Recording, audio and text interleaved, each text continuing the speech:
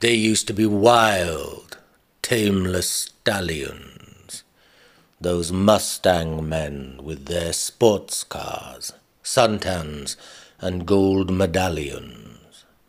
Now the doctors got them on beta blockers, blood thinners, and a course of sleep-easy Valium.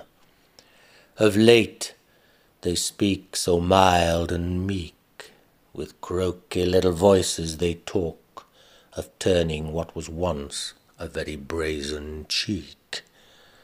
Routine to rut and fat of gut.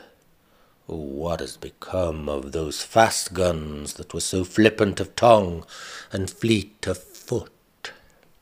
They sound of sanctimony and sage, embalmed in bandages of crape and swaddled in corduroy-coloured beige.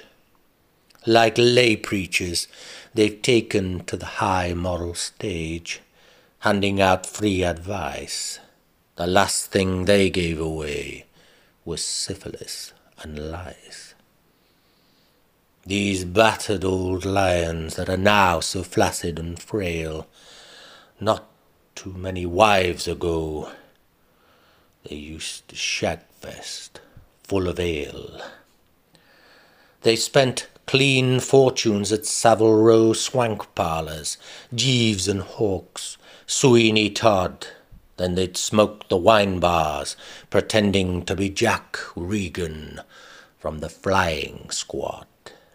All bull-necked and barrelled at the chest. In winter they used to wear mafia coats and monkey suits. In the summer it was a white singlet vest. Once they were war-faced warriors in midnight blue and black tie. Now they're warfarin warriors, scared of having a little too much cholesterol cream on their apple pie.